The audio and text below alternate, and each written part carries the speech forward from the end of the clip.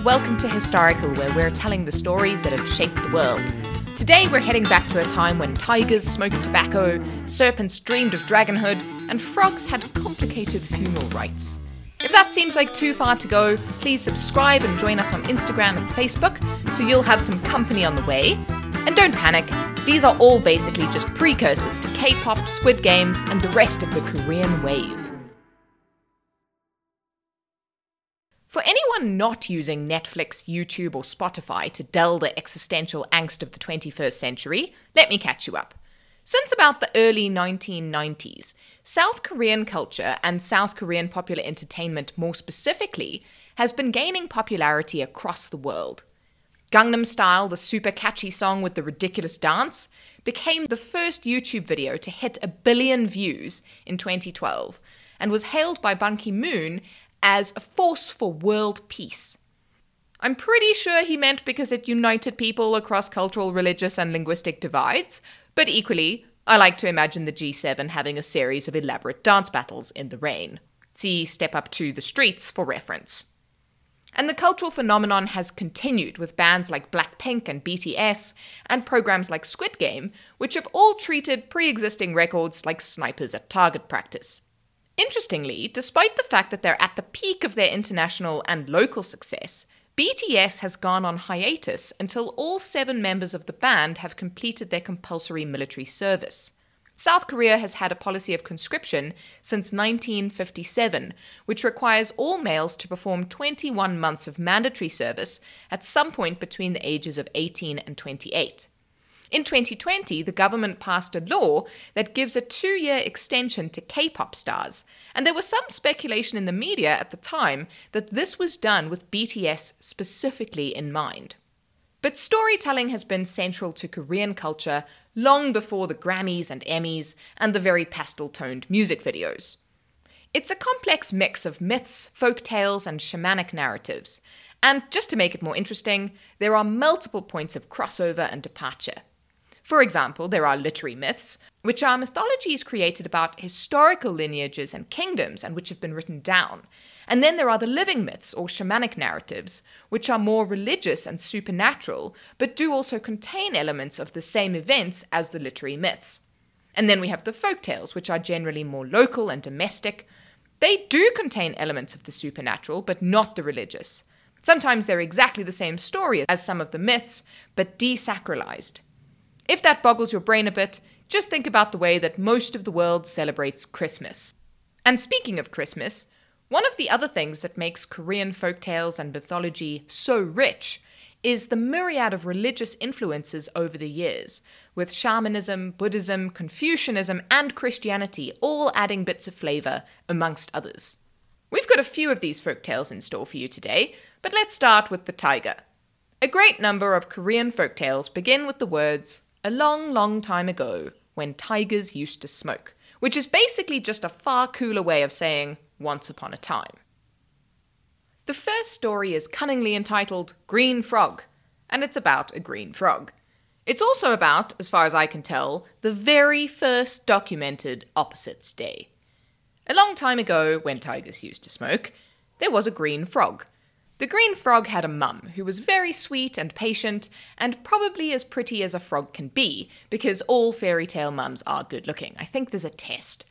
Anyway, the green frog was going through his teen frog years, and was an utter bane. He'd clearly decided to push back against parental authority in a big way, by treating every day as opposite day. If his mum said go left, he went right. If she told him to go to the hills, he went to the river. If she sent him to bed, he went out, probably to filch ciggies off the tiger. The mother frog was getting more and more desperate, and was probably spending too much time on social media, because she'd fallen into the trap of thinking all the other frogs had perfectly behaved children. She tried all the normal things, grounding, shouting, no TV before lily pad, but nothing worked. Her son stayed contrary, and she carried on racking up the greys. Eventually, she got so worried that she made herself sick, and as she lay dying, she started thinking about her final resting place. She wanted a nice, peaceful spot on the mountains, but knowing her son, she figured if she told him that, he'd probably chuck her into a shoebox in the river. So she decided to play him at his own game. She called him to her bedside and asked him very nicely to bury her on the riverbank, and under no circumstances whatsoever to bury her on the mountains. Then, thinking that she'd finally be able to get a moment's peace, she closed her eyes and popped her clogs. Green Frog was understandably heartbroken, and not least because he realized he'd never been particularly nice to his old mum. He knew he'd quite literally worried her to death and felt awful for being such a brat. Deciding that the best thing he could do for her was to follow her final instructions to a T, he wrapped her up nicely in her favourite doily and carried her down to the riverbank. He buried her in a little hole, even though he knew the riverbank was a terrible location, and then set himself up higher on the bank to watch over her grave. Sure enough, when monsoon season came, the water rose and washed the grave away, and he sat on the bank weeping for his lost mother. And that, so the story goes, is why green frogs still cry whenever it rains. The moral of the story is basically, don't annoy your parents, you'll miss them when they're dead. Although I'd like to propose an alternative. Don't wait until you're dying to start beating people at their own game. Continuing on the theme of how to be a good citizen, we go on to the 3 questions. Long, long ago, when tigers smoked pipes, there was a farmer who had 3 sons.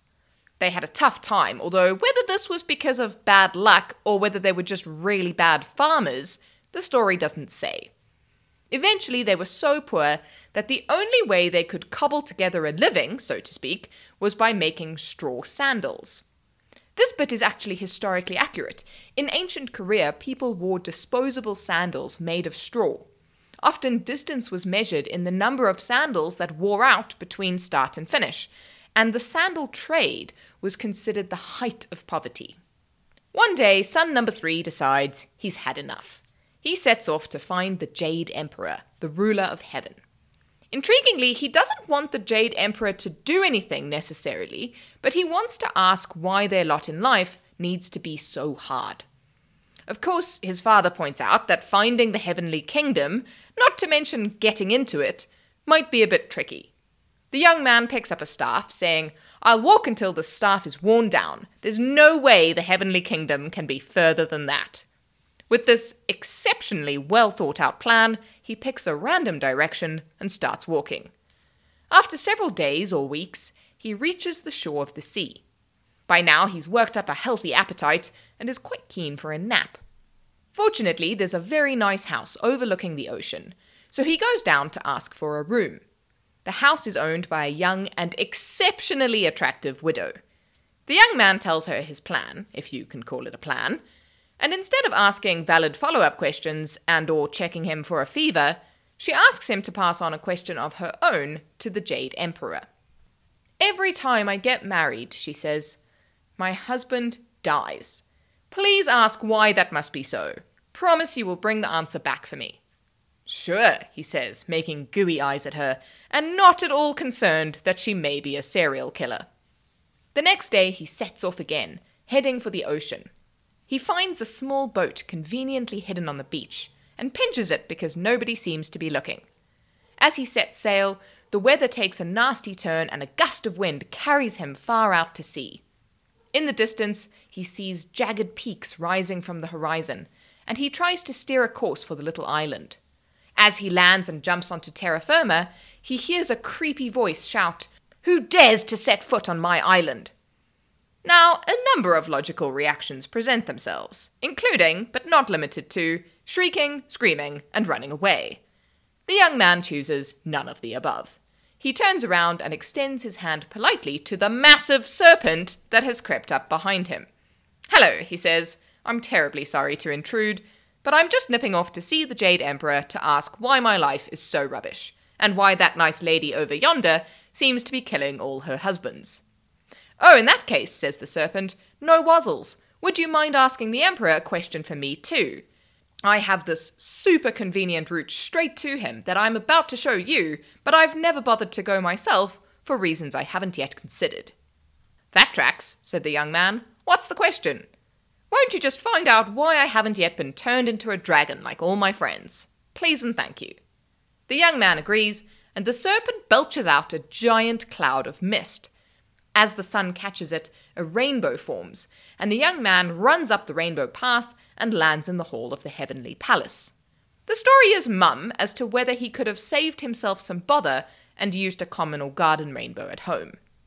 Looking up, he sees that he has landed at the foot of the throne. "Who the hell are you?" says the Jade Emperor.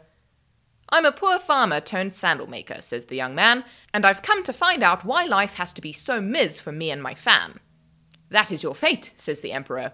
"If I had given you an easy life, you'd all be dead by now." "Any chance you could be a bit less opaque?" the young man asks. "Nope," says the Emperor. "Oh well, worth a shot," says the young man. "Real quick, can I hit you with some questions from 2 randoms that I have no prior history with?" "Shoot," says the Emperor. The lady by the sea wants to know why her husbands keep pegging, and that old serpent on the island wants to know why he isn't a dragon yet. "Those ones are easy," cries the Emperor. "You should have led with that. The lady could live a long and happy life if she only married a man who had a magic jewel. All other men who marry her will die." "Oh, that makes perfect sense," says the young man. "It seems so obvious when you say it out loud." "And the serpent is trapped by his own greed," continues the Jade Emperor. "A dragon may have 1 magic jewel, but that greedy fool has 2. That is forbidden by the law of heaven." "I have absolutely no idea how these 2 problems might meet and resolve themselves," says the young man. "But thanks for your help." He slides back down the rainbow bridge to find the serpent waiting. Fortunately, the serpent is a bit sharper than he is. He gives 1 magic jewel to the young man, tells him to brush his hair before proposing, and then turns immediately into a magnificent dragon. The young man marries the young widow and returns home, and all of them live happily ever after, possibly sponging off of the money from the uncounted dead husbands. Folktales tend not to dwell on those details. Thank you for joining this episode of Historical. If you enjoyed yourself, please head over to your streaming platform of choice, subscribe so that you never miss another episode, and leave us a rating and review so that we can continue to tell cool stories. You can also come and find us on Instagram and Twitter at historical_podcast, and join the Facebook group, which is an excellent place to tell us which words you'd like to hear next. Join us again for more words that shape the world every Tuesday.